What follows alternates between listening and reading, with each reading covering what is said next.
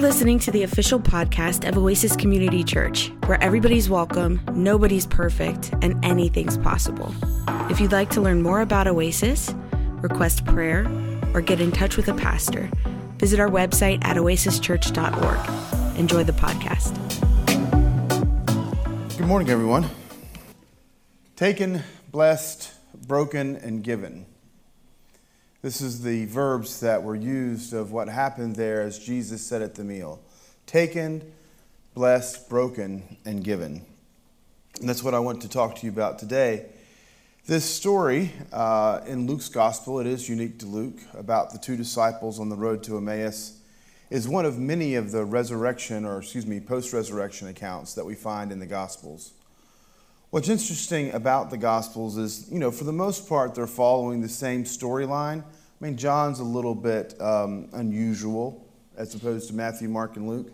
But they all have a beginning, a middle, and an end, and they introduce Jesus. Things go bad for him. Some people want to kill him.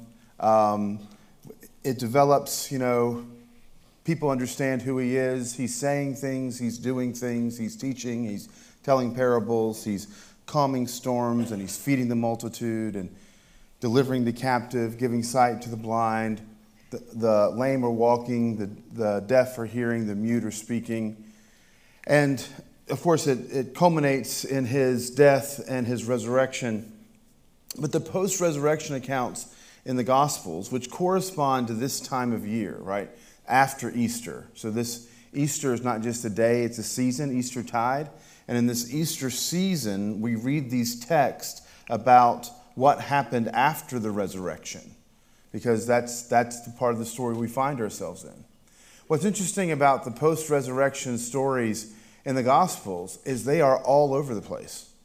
Like, it's the point in which the Gospels diverge the most. They go every different direction. None of them are anywhere close to the same. And some of them, they're set in Galilee, and some they're set in Jerusalem, and some Jesus is doing like miraculous things, like kind of passing through walls, and other times he's doing the most ordinary things, like cooking breakfast or having a meal. In this story, he kind of disappears. Like, it's as though they had no idea what had happened and no idea really to explain what had happened.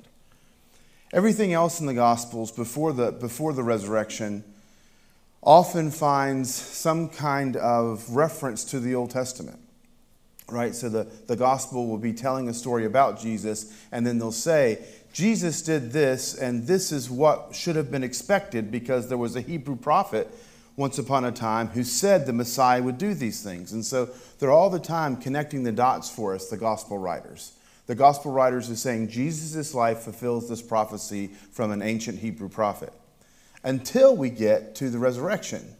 And after the resurrection, there doesn't seem to be a reference to anything in the Old Testament. That's largely because there's no reference to the resurrection in the Old Testament. And no one expected Jesus to die. Like Jesus had predicted the death of the Son of Man. He said the Son of Man must be ridiculed, must suffer, must die, and the third day be raised again. He says it multiple times according to the Gospels. But no one seems to understand what he means by that. And of course, we can hear those stories and we can imagine why were they so clueless? Like, why did the disciples not know more than what they knew? But the thing is, how could they have? Like, if I said to you all, man, the end of this semester at the college is really killing me. I mean, are you going to do anything about that? Is anybody going to organize? Is there going to be like a protest on campus? Like, why would you kill Robbie? Like, don't do that, right? When they heard Jesus saying the Son of Man must suffer and die, there's no way they thought he would actually die. That had to be hyperbolic, right? I'm starving to death. I could eat a horse. None of that is true, right? It's hyperbole. It has to be the way they would have understood it. Because who's the Messiah? The Messiah is God's anointed one. Anointed to do what? Anointed to become king. King of what? King of Israel. Where were they? Israel. Where was the capital? Jerusalem. Where had they gone? Exactly. The city of David. He's the one. Obviously, they expect him to ascend to the throne so that when he dies, they are utterly shocked and they scatter. And even within a few days, when they find an empty tomb and they start to hear rumors about the tomb being empty, and then they start to hear rumors about certain ones have seen him, right? One time the 12 was together, minus Judas and also minus Thomas. So I guess it was the 10 that was together. And they saw him, but then Thomas wasn't there. And he's like, I don't know what you saw, fellas, but come on, give me a break. Dead men don't talk, and you don't see dead men. And then there's these two, right? Look, I've often said about the Gospels that if you didn't know any better, you'd have thought a bunch of country fishermen had written it, right? They were a bunch of country fishermen that wrote it. And then I'd say this too about the post-resurrection stories. If you didn't know any better, something had happened that none of them could have expected and none of them knew exactly how to respond to. This is how the resurrection stories in the Gospels sound to me. What did you see? I don't know. What did you see? I saw him, and then I didn't see him. Yeah, I saw that too. What did you see? I don't know. Well, I heard that Mary had seen an empty tomb, and then I heard that Peter and John had gone and saw it, and sure enough, the tomb was empty. Well, yeah, I heard that too. And I heard that Mary and the other Mary and Salome were there, and that they saw a vision of an angel, and the angel had spoken to them. I hadn't heard that. What did you hear? Right? The stories are just all over the place. They're, in a way, exactly what we should have expected had something happened that could not have been anticipated, and that people were trying to make sense of what this was like. And so this is one of those stories, the Emmaus Road. And so we have two disciples. One of them, apparently Cleopas, we don't know who the other one is, but they're on their way, walking down from Jerusalem, or up from Jerusalem down to Emmaus.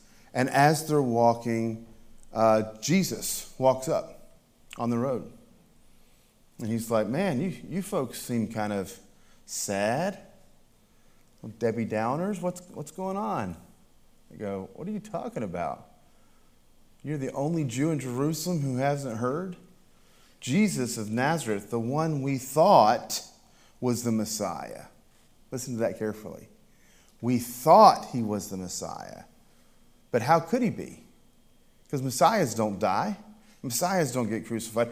We thought he was the Messiah, but then he was crucified.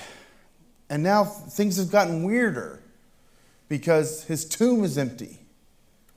And it's been confirmed that his tomb is empty. And so it says that Jesus says, did you not know that the Messiah must suffer many things? And then it says this, different translations translate this differently, but he opened for them the scriptures.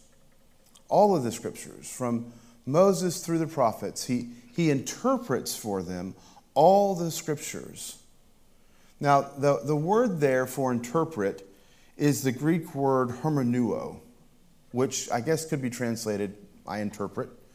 The Greek god in the Greek pantheon, there's a god called Hermes. Hermes takes his name from this same verb. Hermes is the messenger of the gods, the one who delivers messages. If anybody saw that old Hercules movie, I think it was played by Paul Schaefer, the musician from the old David Letterman show. That connection didn't work for you? None of you? Okay. Really dated myself to a very specific time there. But Hermes was the god of messages. Now, Hermes, unfortunately, was known for kind of being a bit of a trickster. And sometimes he would delay a message, or he would alter a message. But the term simply means interpretation. It means to explain. And this is what Jesus now does for these two disciples. Starting with Moses, working through the prophets, he explains to them all the scriptures. Must have been a long walk. All the scriptures and how they point to him. I think this is key, and this relates to what I was saying last week, the way in which Peter was able to read Psalm 16 and say, look, David's prophesying about the resurrection of the Messiah. Well, I don't think you get there without the resurrection of the Messiah first. Like, you have to have Jesus, and you have to have Jesus raised from the dead. And only then can you read Psalm 16 that way. We call it Christian readings of the text, or Christological readings of the text. We understand that what we now call the Old Testament is a testimony to Jesus when properly read. Right? Jesus is in the Old Testament concealed, and he's in the New Testament revealed. I said that last week. It didn't originate with me. That's an old statement, but it's a good one. Jesus is in the Old Testament concealed, and he's in the New Testament revealed. And what was concealed, he uncovers. He explains for these disciples. And it's exactly what we need. There's a long story here, and we can point at lots of different places. But it's the whole counsel of Scripture that we need in order to get the best picture of who God is.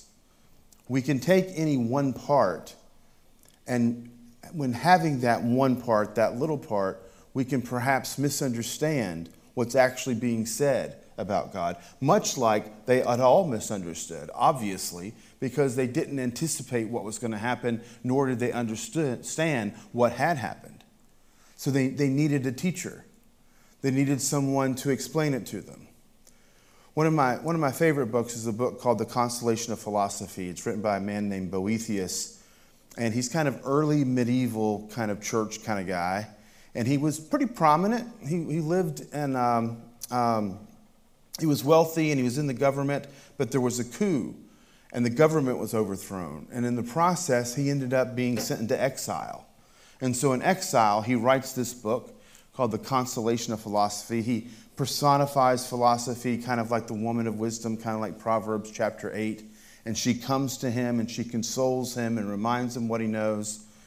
But in the process, and one of the ways in which he describes Lady Wisdom is that she's wearing this wonderful dress, but it's old and it's tattered and it's torn. And he says to her, why is your dress so torn? What happened to you? And she says, well, when Socrates died, everyone tried to claim that they knew the truth, and they grabbed for me, and I had to wrestle away. And they tore my dress, and now they have pieces of my dress, like the Epicureans have a piece, and the Stoics have a piece, and all these other approaches to life have a bit of the truth, but not the whole truth, and they think what they have is the truth, when it's not. It's just a bit. It's just a piece. And I feel that's the same way we often function, right? We take a little passage of Scripture. It's often out of context. It's not enough to see the whole counsel of what's going on. And we say, look, Scripture says this. I've got to behave this way. But we don't see the way it fits into the long story. Again, the whole counsel of God. Keep reading until the end of the book. And only then can we see how we understand the whole. And the primary hermeneutical key, the main way in which we have to interpret, is Christ. Christ becomes the key of understanding the whole. And it's only in the points where we understand the way in which Christ is revealed that I think we actually understand what's going on. And if we don't understand the way in which Christ is being revealed, we don't understand what's going on. And we just have to have more patience, and we have to have more latitude with one another so that we don't end up doing harm. Because this is what inevitably happens. Some piece of Scripture gets used as a stick, and there's often some group that'll get the short end of the stick, and that short end of the stick, it's often across their back, right? Because we've interpreted the text in ways that are inconsistent with who Christ is and what is revealed in Christ. Who is this God we serve? I'll tell you who the God we serve is. The God we serve is the one who comes and dies for us. I mean, as Paul would tell the Romans, while we're still enemies, Christ died for us. It wasn't when we had done something right. It wasn't when we had said a prayer or when we had sung a song or when we had made a promise or when we had given a gift or when we had accomplished anything. It's while we were yet enemies of Christ, enemies of God, Christ dies for us. That's the truth. Like the ultimate revelation of who God is Jesus. And if you really want to focus in on our God, we have to look at Jesus on the cross. And there we see who our God is. Now, all of these things, of course, are difficult sometimes to understand. They're difficult to comprehend. Like, the logic of the kingdom doesn't seem like it would work. It's a bit upside down. Losers are winners, the last are first, the weak are in, the strong get pulled down. Like, that's not how the world works, right? The strong don't get pulled down, the weak do. The poor folks aren't blessed, the rich are. But all of that, all of the economy, all the calculus of how it all works is shifted. And I think it's shifted in that way to kind of show us that the kingdom of God that has come is different. It's other than how we would typically imagine things, how we would expect them to be. And this is what's so beautiful about this particular story, is that they're confused, but that's no surprise. They seem to be a bit anxious, a bit depressed. They're kind of suffering. And they can learn all these things, but it's not kind of at that point that they have a revelation of who is speaking to them. Right? Jesus is interpreting all the scriptures from Moses to the prophets, explaining how they point to him. And at that point, they're still in the dark. Jesus is going to go on. They say, no, it's late. Friend, stay with us. And so they come to the table, and he takes bread, and he blesses it, and he breaks it, and he gives it to them. And their eyes are opened. This is the Lord. So why is it? Why is it that it wasn't when he was teaching that they recognized him, but when he was at the table that they recognized him? Because it's at the table that they had seen him again and again and again. And it was at the table that represents the giving of his very life. When we say this is the bread of heaven, we're not talking about these little gluten-free crackers that we prepare in the morning. When we talk about the bread of heaven, we're talking about the person of Jesus Christ.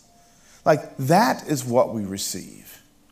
When Augustine says to his congregation, behold what you are and become what you receive, you're supposed to behold your brokenness.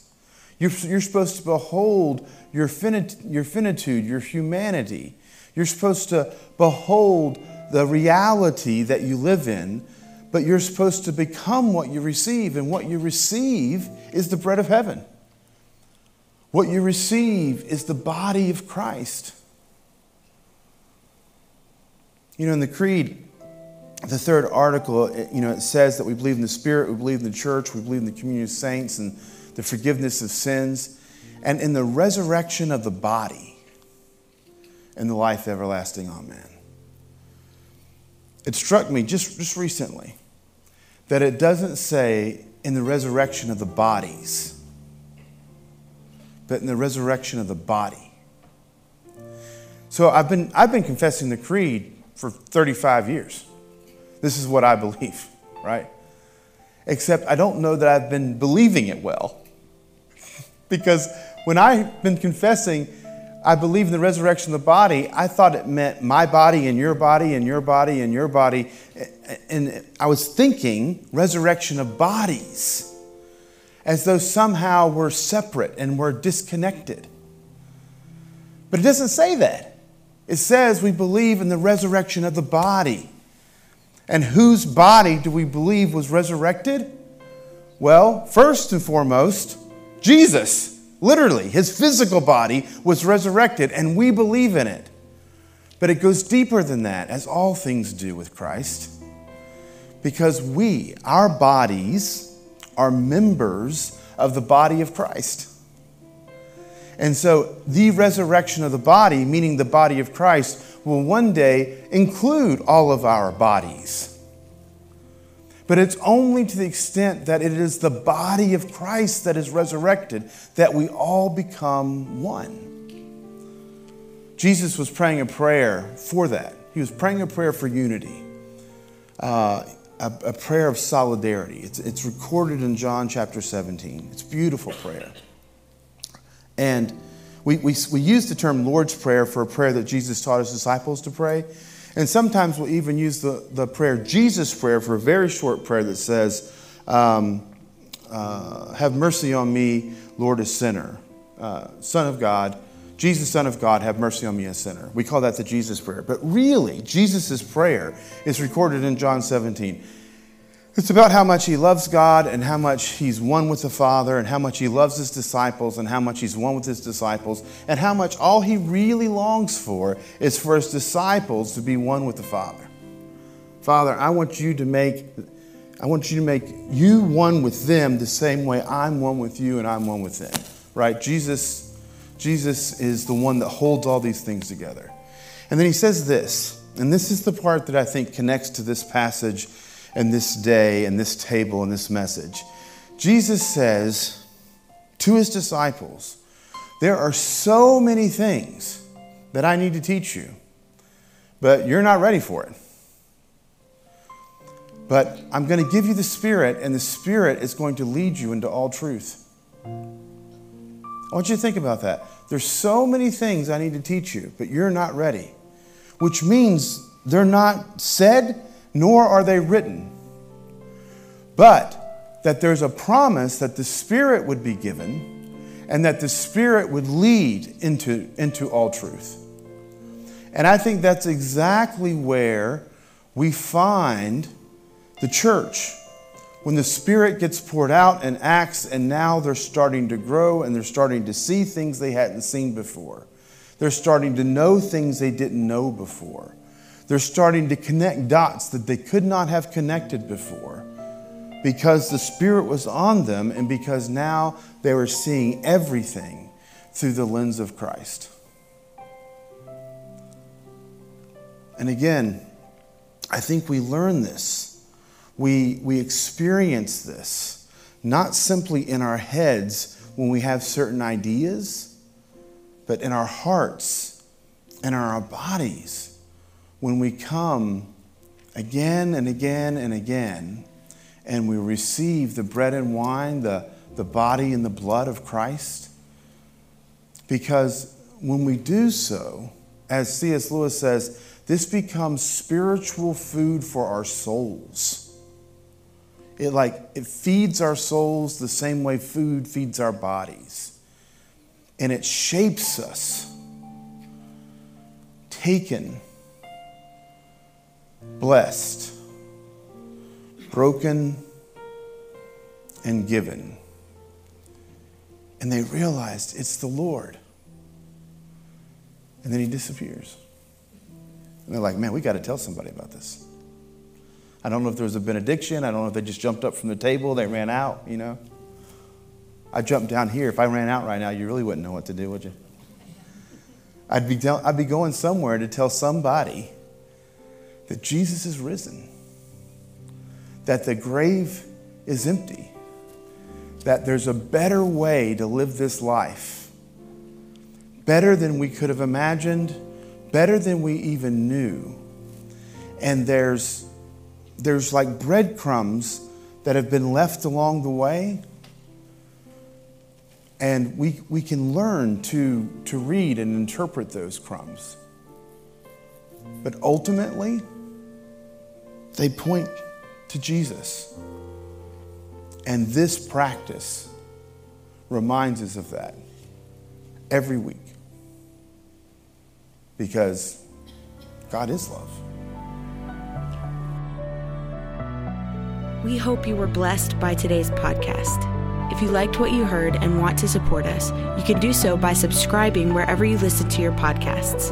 You can leave us a review on iTunes, and if you want to contribute to Oasis financially, you can go to oasischurch.org. May the Lord bless you and keep you, and may God's face shine upon you and give you peace. Amen.